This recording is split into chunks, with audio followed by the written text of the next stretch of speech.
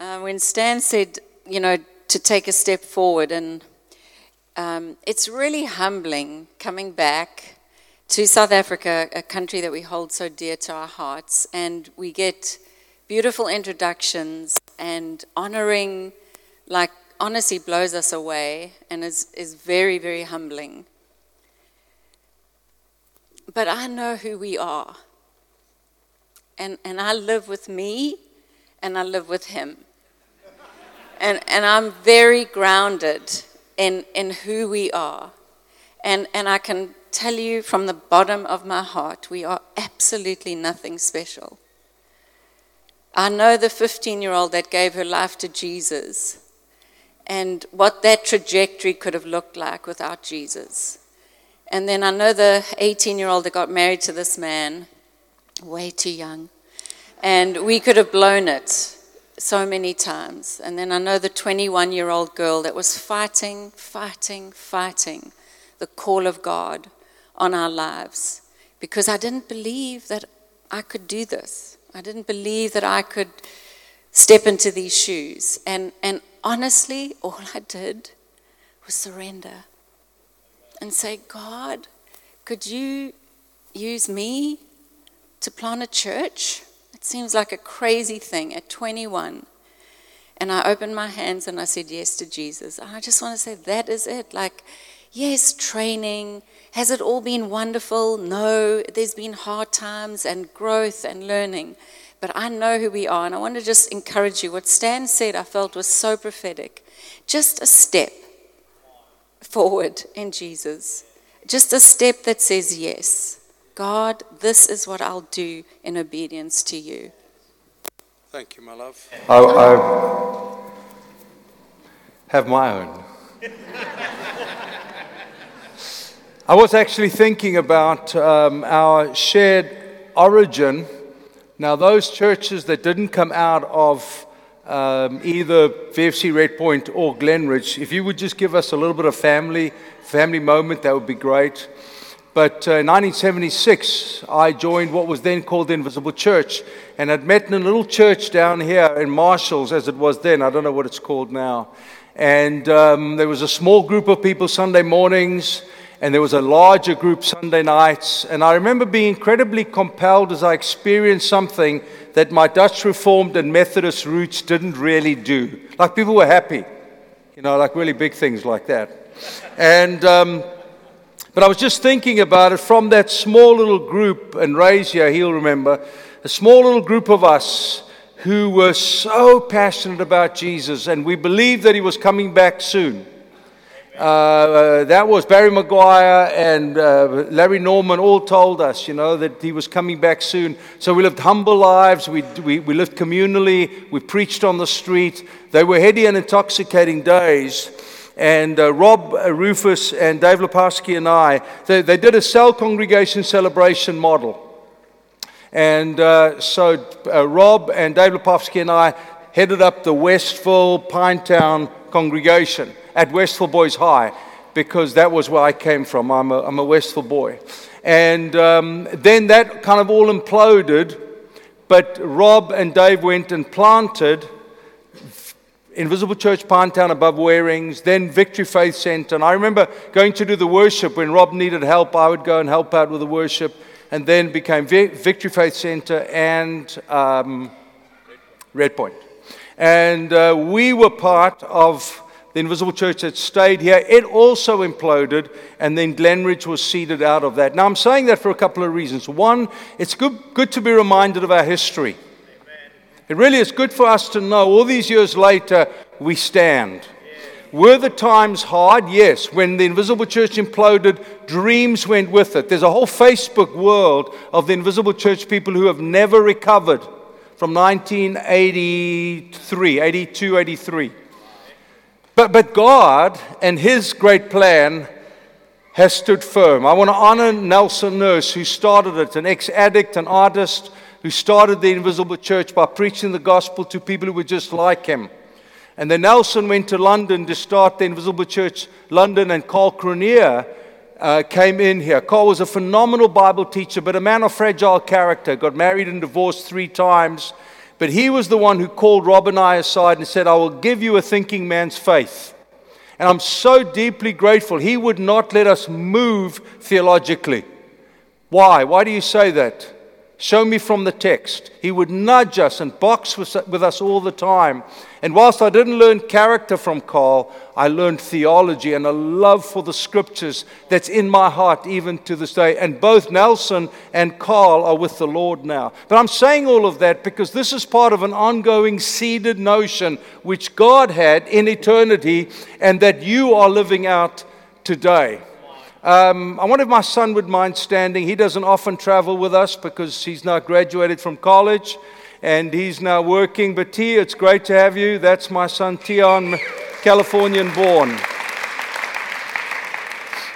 So what I want to do with you tonight is a double-edged sword. Number one, I want to pique your theological curiosity. Because I think it is time for theological humility, meaning we have to continuously put ourselves in a position of learning. I was saying to Mark's crew this morning, it's so easy for us when we hear the guy or gal open up the scriptures and we're like, oh, geez, I've heard that. You know what? The parable of the seed and the sower, it's the 45th time I've heard a message on it. What we do inadvertently is we seal our theological grasp. We say this far and no further. Subconsciously, it's not even intentional or rebellious, but we believe we can learn nothing more than what we already know. And the problem is what we know is insipid and inadequate. And we only find out what we know and what we grasp when we go through times like you have just gone through them. COVID, which was brutal, the looting and rioting, which was equally soul-destroying, and if that were not enough, the floods, and now this weekend another wave. What do we believe in these times? These are the times our soul needs to grab on to some of the things we have learned wave upon wave upon wave, over and over and over again. I'm a Liverpool soccer supporter. And we're drawing right now. You know, you, my friend, right here, right here.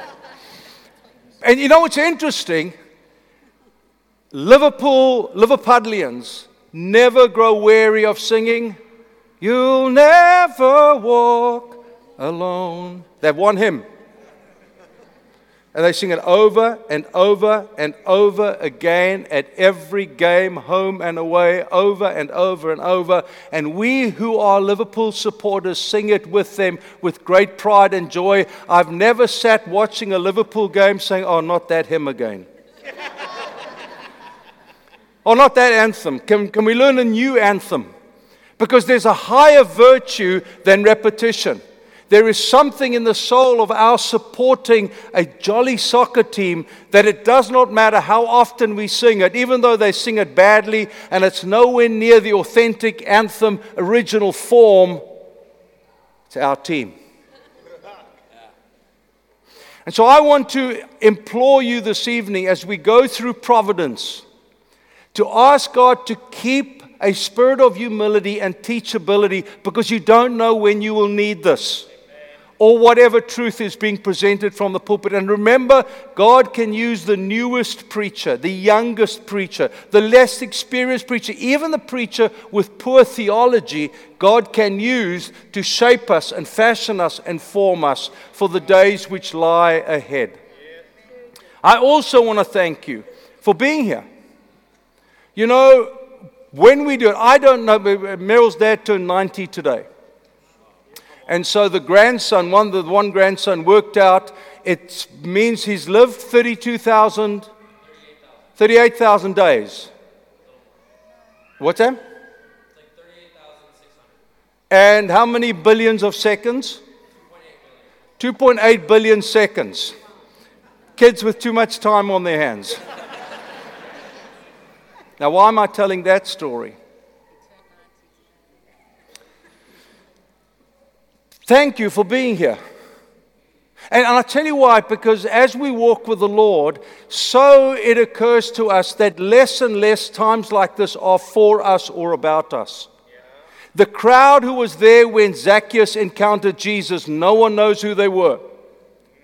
No one sings their praises. No one preaches about them because we preach about Zacchaeus. And tonight, ladies and gentlemen, there might be 1, 2, 3, 4, or 5 Zacchaeuses who will remember the night of rain where God met with me and transformed me. Our songs, not only are they to declare His greatness, but to create an atmosphere with which God the Holy Spirit can work and touch people's hearts. I was telling someone somewhere, I forget, we had a worship evening the other night. And I was hosting it, but standing on the side, no chairs in like you do. And I was watching this, and there was a girl, a very pretty little blonde girl, who obviously was uncomfortable with us. And she just stood like this the whole night. And I walked across to my daughter Dana. I said, Dee, would you go and pray with her? God wants to minister to her. And so she went across there, started praying, and this girl collapsed, just started weeping uncontrollably. And I and others prayed for her. And at the end of the evening, she went to Dana, and I forgive the crassness of the language, but that's what happens when unbelievers encounter God. And she said, now tell me, when you people sing like this, does shit always happen? And we said, yes, it does. Now, the 100 of us who were worshiping probably don't even remember that night. Like, was it last month or was it the month before? But she will always remember it. Because it was our simple steps of obedience that created the atmosphere through which God could get hold of a very broken, self-defensive, walls-up soul and let her encounter the true and living God. So thank you for being here. Thank you for being selfless. You could be at home watching soccer. You could be watching Netflix or whatever you might be doing. But you are here allowing God to use your songs of praise to touch someone's life in a truly transformative way. So on the one hand, it's to call you to a higher theological journey. And on the other hand, it's to open your heart up to what God can do with you tonight going forward. I was like you. Nick and Kati and Meryl were like you, sitting in a meeting one day when God gripped our soul as He might do yours. So what do I want to do tonight? I want to just play around, explore a little bit the doctrine of providence. Now, it's an interesting word because it's not a Bible word, meaning it's not in this recorded text. And it's not common in our modern vernacular. It's not like I said to Meryl, hey, babe, what are we having for dinner and what about providence? You know, it's not really, it doesn't fit into our common language. And yet it is a most exquisite doctrine. Paul said to Timothy, and don't turn, this isn't my major passage, but I thought I would read it, and one we all know well. You, however, know all about my teaching, my way of life, my purpose, faith, patience, love, and endurance, persecutions and sufferings. When all kinds of things happened to me in Antioch, Iconium, and Lystra, the persecutions I endured, yet the Lord, rescued me from all. I'll skedaddle forward a little bit. But as for you, continue in what you have learned and have become convinced of, because you know those from whom you've learnt it.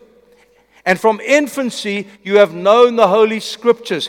Can I be vulnerable with you? I know a number of friends and family who've stopped going to church. And I'm like, your faith's okay. I'm not even going to throw a legal spanner in the works. But when I look at your kids, when I look at your grandkids, the further we move from the flame of God, the greater is the cooling, and the greater the distance from the Eternal One. He says, Timothy, remember what you learned from infancy, how those little stories, David, Goliath, lions, Daniel, remember those things that you learned from infancy. All Scripture is God-breathed and is useful for teaching, rebuking, correcting, and training in righteousness, so that the servant of God may be thoroughly equipped for every good work. In the presence of God and of Christ Jesus, who will judge the living and the dead, and in view of His appearing and His kingdom, I give you this charge: preach the word, be prepared in and out of season, correct, rebuke, encourage with great patience and careful instruction. For the time will come when people will not put up with sound doctrine, instead to suit their own desires. Okay, I'll stop there. So I want to just explore the language of providence. Like you, we have had a global crisis. And those of you who remember when I was out in October, I said that Acts 8, the persecution and the pandemic, have incredible similarities. And since then, you've added riots and floods.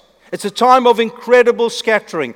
Even to this morning, we heard of someone who made a decision and in 2 weeks' time are going to the nations of the world. Now, do you know what an exciting time that is? Do you know what an occasion it is for the gospel? If we realize church planting is not for the elite, it's for the obedient. Amen. Where we open up our homes and our hearts around the dining room table and we invite people into that space to see what God can do with the beauty and the wonder and the mystery of a good meal. When people scattered in the early church, it meant churches, communities were planted. They weren't able to gather, and it amazed me how that became a political bun fight. The possibility of death, the deep sense of loneliness, the trauma of mental health, fear and anxiety heightened, the deconstruction of the church and faith, deeply divisive, economic fragility, and the loss and trust of leadership. So, what on earth do we do with this? Well, can I nerd out with you just a little bit? I want to just explore some possible definitions of what providence might do, and then I'm taking you to Ruth. And we're going to enjoy the story of two women who are forever recorded in the annals of the sacred scriptures. Providence, then, says Bakers, is the sovereign, divine superintendence of all things. Now, this is going to be a little heady. Just work with me. It's the sovereign, divine superintendence of all things, guiding them toward their divinely predetermined end. It's the sovereign, divine superintendence of all things, guiding them toward their divinely predetermined end.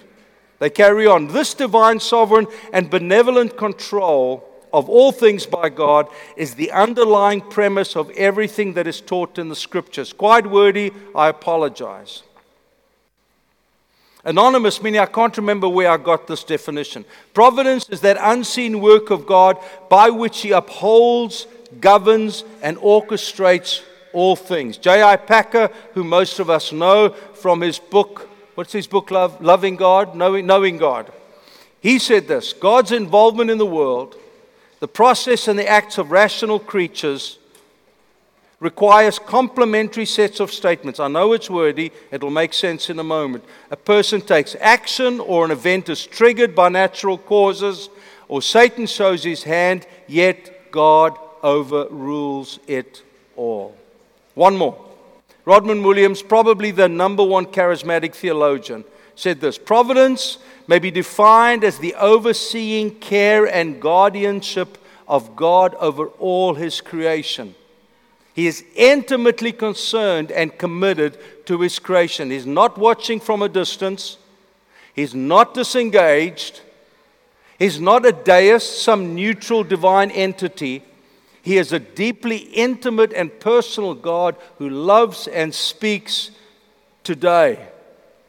The doctrine of providence is not a doctrine of superficial optimism. You know, we charismatics have an obligation to optimism.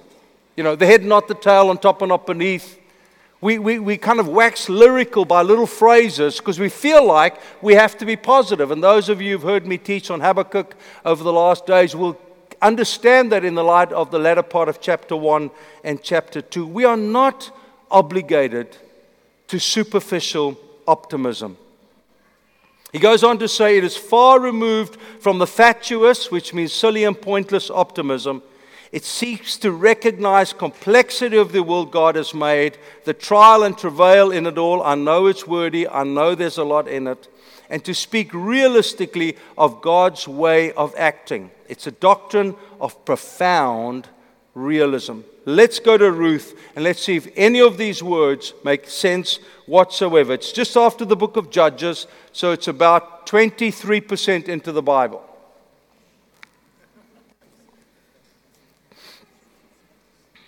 It's a story of two women. Because we're going to read passages, I'll bring you up to speed with the story. There's a woman called Naomi.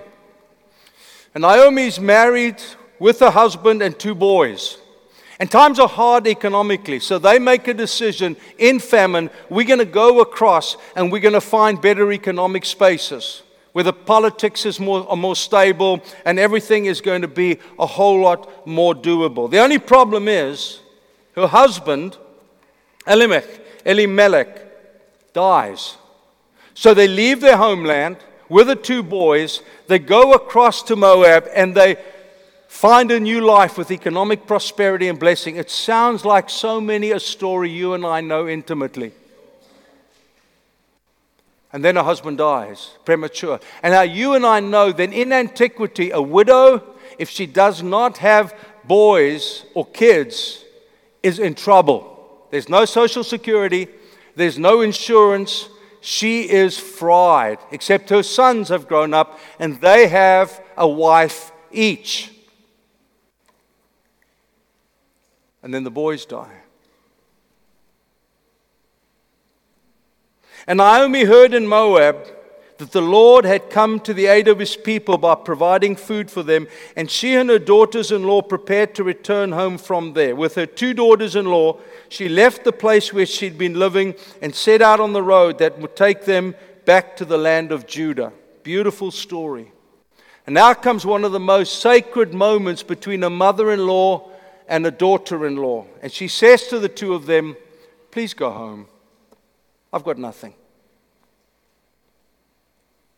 I've got nothing to offer you. Even if I go back now and I marry and I have two boys, you can't marry them. And the one daughter-in-law hugs her and says to her with great affection, thank you, I love you. And she goes back to her people. But Ruth replied, don't urge me to leave you or to turn back from you.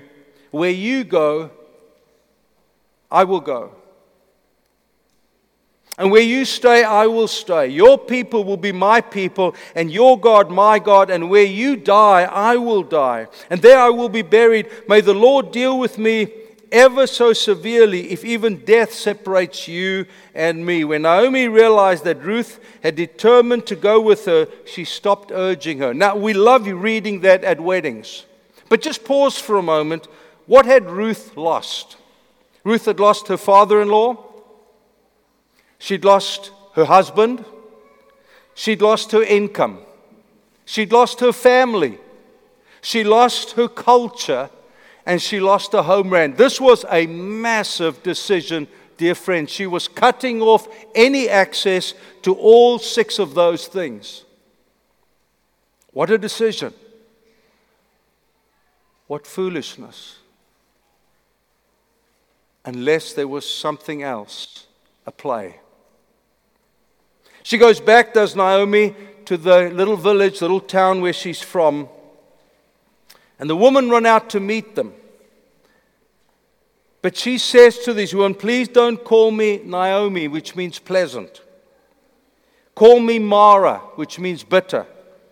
Because the Lord Almighty has made my life very bitter. I went away full, but the Lord has brought me back empty. I want you to soak in the emotion of the story.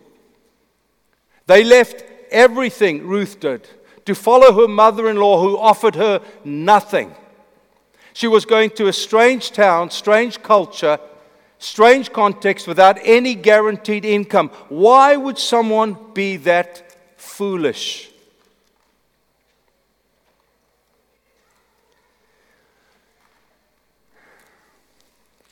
In those days, there was a culture in which when a husband dies, his immediate family are obligated to take the woman and to marry her and manage his property. So Ruth goes, and many of you know the story, and she is poor. They pick up the barley that is left behind by the harvesters. So the harvesters come through and gather in the grain or the barley, whatever it is, and the poor were able to walk behind them free of charge and pick up the pieces.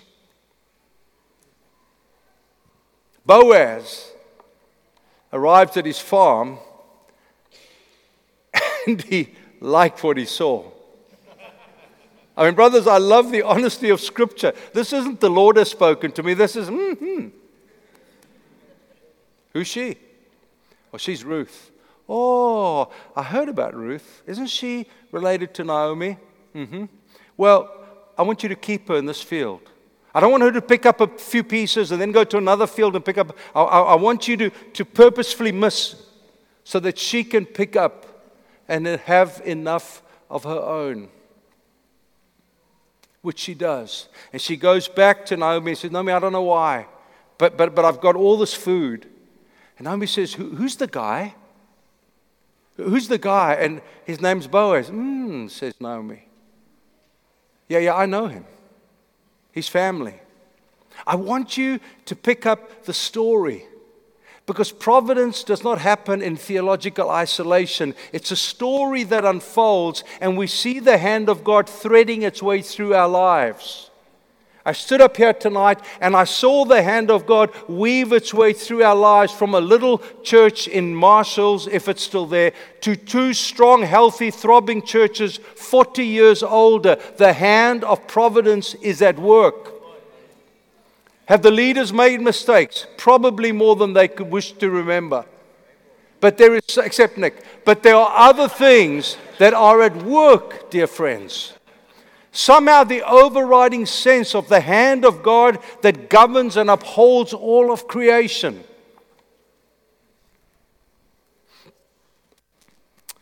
Boaz realizes this is the one cute bookie.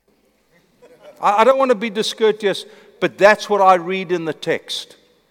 But he realizes he hasn't got access to her because he's not first in line to marry her. So he goes to the elders at the gate, which is what they had to do. And he says to the elders, this is Naomi. She's now called Mara. She was pleasant, but now she's bitter. She's brought a Moabite daughter-in-law with her. And here they are. She needs to be married. And the first in line, forgive my imagination, but I think he stands there. She must have been cute. And he's like, I'll take the land. Boaz wisely comes to him and says, listen, you know that with the land comes a mother-in-law and a daughter-in-law. And I think this guy puts his hand in his head and says, listen, I've got enough going with my bokkie. I don't need two other bokkies in my life. And he says, absolutely not. And Boaz earns the right to be the guardian redeemer. Isn't that just like Jesus? Isn't that just like Jesus redeeming a hopeless situation where a woman carries bitterness in her soul and now gets redeemed by someone paying for the rights to marry her and to manage the property, and in doing so enlarging his world? Now, what's interesting to me in my reading and study is that Ruth was beautiful. The clever people tell us that. But Boaz was a little middle-aged. He a little bit of extra around the tum-tum. Probably a receding hairline. Probably, I don't know, whatever middle-aged men have. I don't remember. It was too long ago. But we know the story. Naomi goes and says, go and lie at his feet, a stinky, smelly farmer's feet, and turn the duvet, the blanket, roll it back and go and lie there. Intentions are clear. I'm wanting you to understand there is a story unfolding here.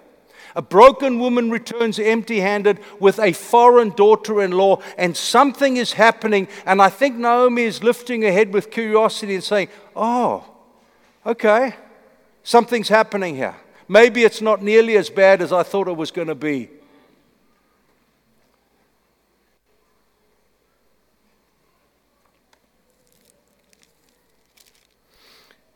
And she marries the guardian redeemer. I want to pick up in the last chapter. It said, so Boaz took Ruth and she became his wife, and he made love to her. I love the honesty of the scriptures. And the Lord enabled her to conceive, and she gave birth to a son. And the woman said to Naomi, praise be to the Lord, who this day has not left you without a guardian redeemer. May he become famous throughout Israel. She didn't know. Two unknown people in a rinky-dink town in the middle of the desert, and something inside of Naomi says, this is going to be a famous dude. Did anything in their mind enter it that this was going to become scripture? Their love story that was born out of pain and trauma was going to become defining scripture? That in 2022, in a hall in Durban, Africa, their story would be told? I guess not. A slightly plump, middle-aged man of some wealth marrying a gorgeous Moabite woman who'd laid at his stinky, smelly feet. Who would have thought this would become scripture to be preached for the eons of ages in all the countries of the world? That's providence.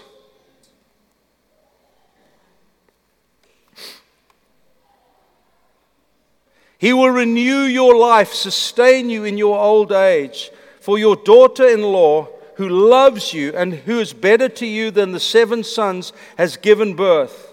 And Naomi took the child in her arms and cared for him. And the woman lying there said, Naomi has a son. Now, ladies and gentlemen, if the story ended there, it would be a story worth telling, wouldn't it be?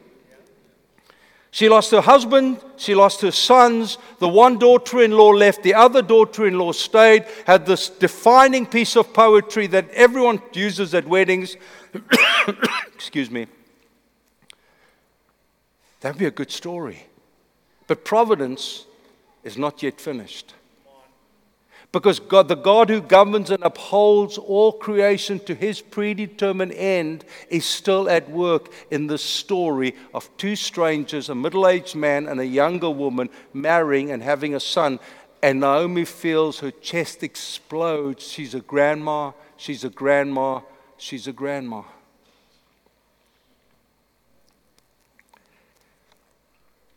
But then it says, they named him Obed.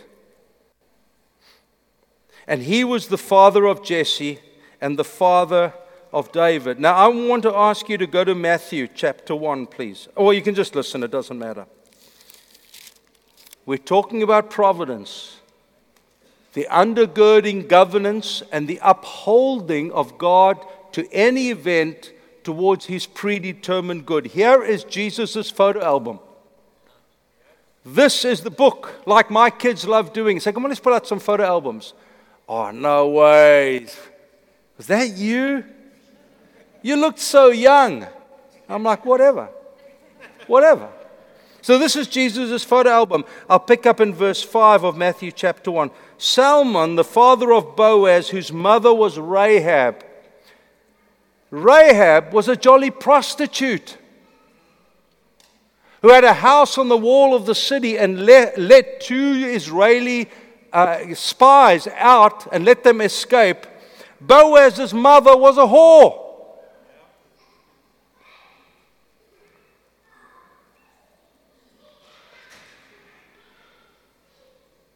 But Boaz was the father of Obed, whose mother was Ruth, a Moabite, a cute little Moabite.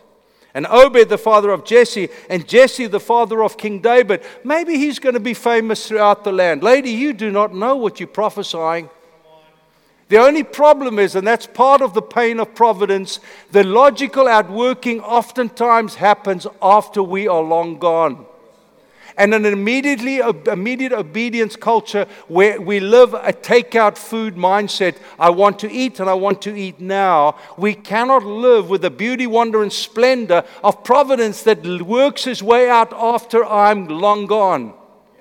Because the photo album ends with, and Jacob, the father of Joseph, the husband of Mary, and Mary was the mother of Jesus, who was called the Messiah. In their lineage, a middle-aged podgy farmer who married a cute little girl and had a son, not only was he the great-grandfather, can you imagine, folks? Sorry, man, can you imagine? In a day and age, today, sexual promiscuity is way more acceptable. And couples live together.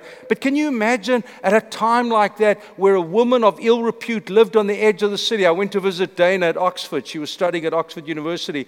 And she took me for a walk through the old town. And she said, this house, and it's kind of leaning across like this. She said, Dad, this used to be the house outside of the city wall. You see the wall there?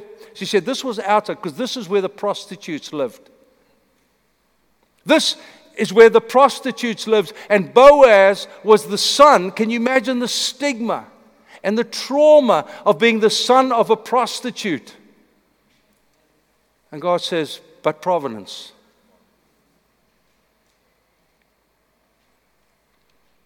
And we have the privilege of these multiple generations of divine photo albums to say, oh my God.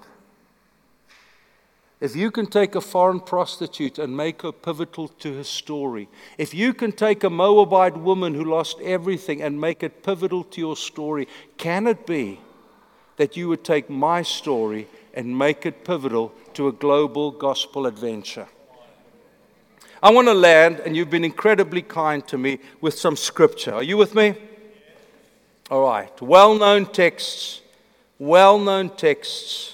but they are worth reading. There's many things to say, but we'll just leave them behind. Soak in these. Romans chapter 8. For in this hope, providence, we were saved. And hope that is not seen is no hope at all. Who hopes for what they already have? But if we hope for what we do not yet have, we wait patiently. It does not matter what my circumstance looks like, the trauma of death, the grief of lost sons, the fragility of no income. Going back after this great adventure, we're leaving tra-la-la-la-la, and now we come back empty-handed, barren, without anything to show, dependent on other people's generosity. For in the same way, the Spirit helps us in our weakness.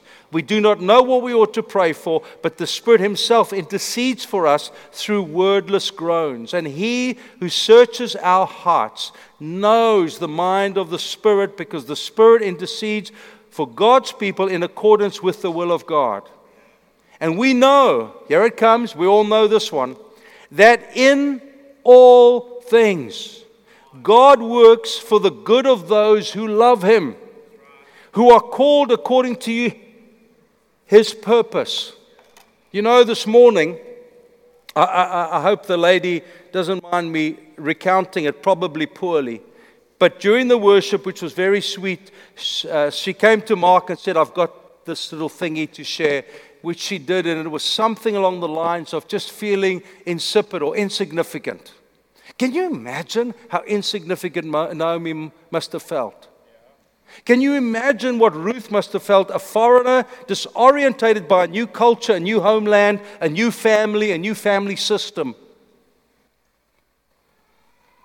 If anyone had said to her, the Messiah of the ages will come from your womb, she would have laughed uncontrollably. What on earth are you talking about? Is it okay that the greatest fruition of your call will happen once you're dead?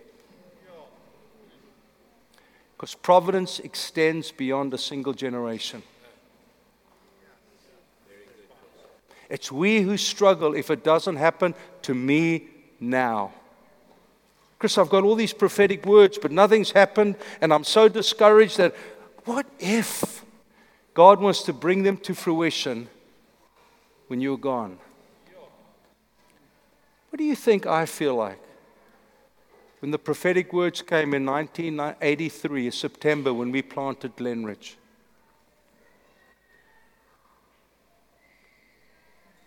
I have the privilege to see providence in you.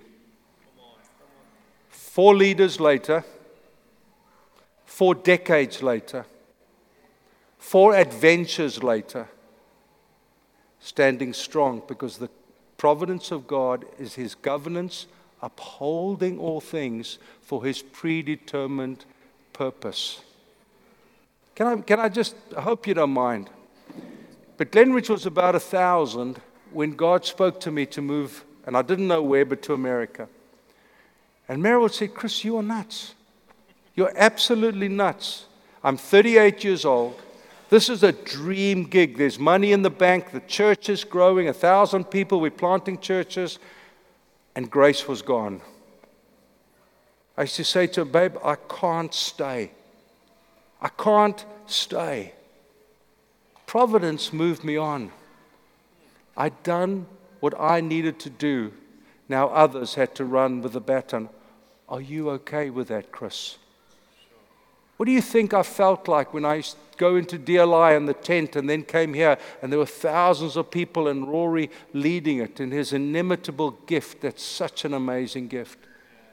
Think I was jealous? I was so grateful because the things God promised us under my watch were being fulfilled under His watch. And that's why providence is so incredibly powerful. What about your life, dear friend? Are you okay? If God chooses, T and I had such a great conversation late last night around spiritual things. And I just went upstairs. I actually didn't sleep much last night at all. But I just went upstairs and saying, God, you are so amazing. Because providence exists beyond my passing. One more scripture and we are done. Ephesians chapter 1. In Him we have redemption through His blood, the forgiveness of sins in accordance with the riches of His glorious grace, which He has lavished. Rahab, the prostitute on the wall. Your line will give birth to the Messiah. Ruth, a Moabite, in a foreign culture, in a foreign town, amongst foreign people with foreign cultures. The Messiah will come from your womb. Providence. With all wisdom and understanding, He made known to us the mystery of His will according to His good pleasure, which He purposed in Christ, to be put into the effect when the times have reached their fulfillment, to bring unity to all things in heaven and on earth under Christ. In Him we're also chosen, having been predestined according to the plan of Him, here it comes, who works out everything in conformity with the purpose of His will, in order that we, who were the first to put our hope in Christ, might be to His glory. You know, folks, I land. When I think of Naomi, we grandparents 6 times over. Meryl has been in the room when all 6 are grandparents. No, one wasn't. COVID, you weren't allowed to be. And when she's walked out of that place, the sheer joy, the life-giving radiance of joy that oozed out of her. Nas, Dana, the baby we've been given. Can you imagine the radiance of Naomi? She had no clue of what God would take with a woman who wanted to be called bitter and the consequences of an obedient life. My dear friends, do you understand why these doctrines are so important? Do you understand when you and I go through times of profound darkness and we're overwhelmed by things that aren't happening, we lose sight of them, that sometimes they're not for this time, for this hour, for this moment. Providence says He is guarding over His word to see it fulfilled. And that, dear friends, is the doctrine of providence. We put it into our belt and we hold tight, for the days ahead need to give us the hope that comes because of who He is. Let's pray together.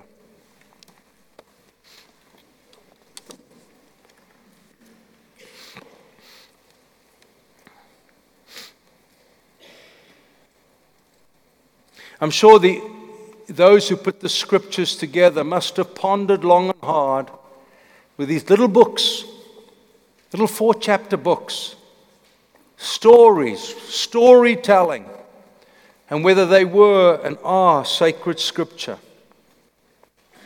But we read them all these thousands of years later and we realize the overriding call of doctrine ever lies before us. Paul said to Timothy, watch your life and doctrine closely, for in doing so you will save yourself and your hearer. Timothy, watch your life and the doctrine of providence closely, for in doing so you will save both yourself and your hearer. These days are brutal. Mara is a word often used in these highly demanding times. But the seed of something eternal resides in us. In Jesus' name.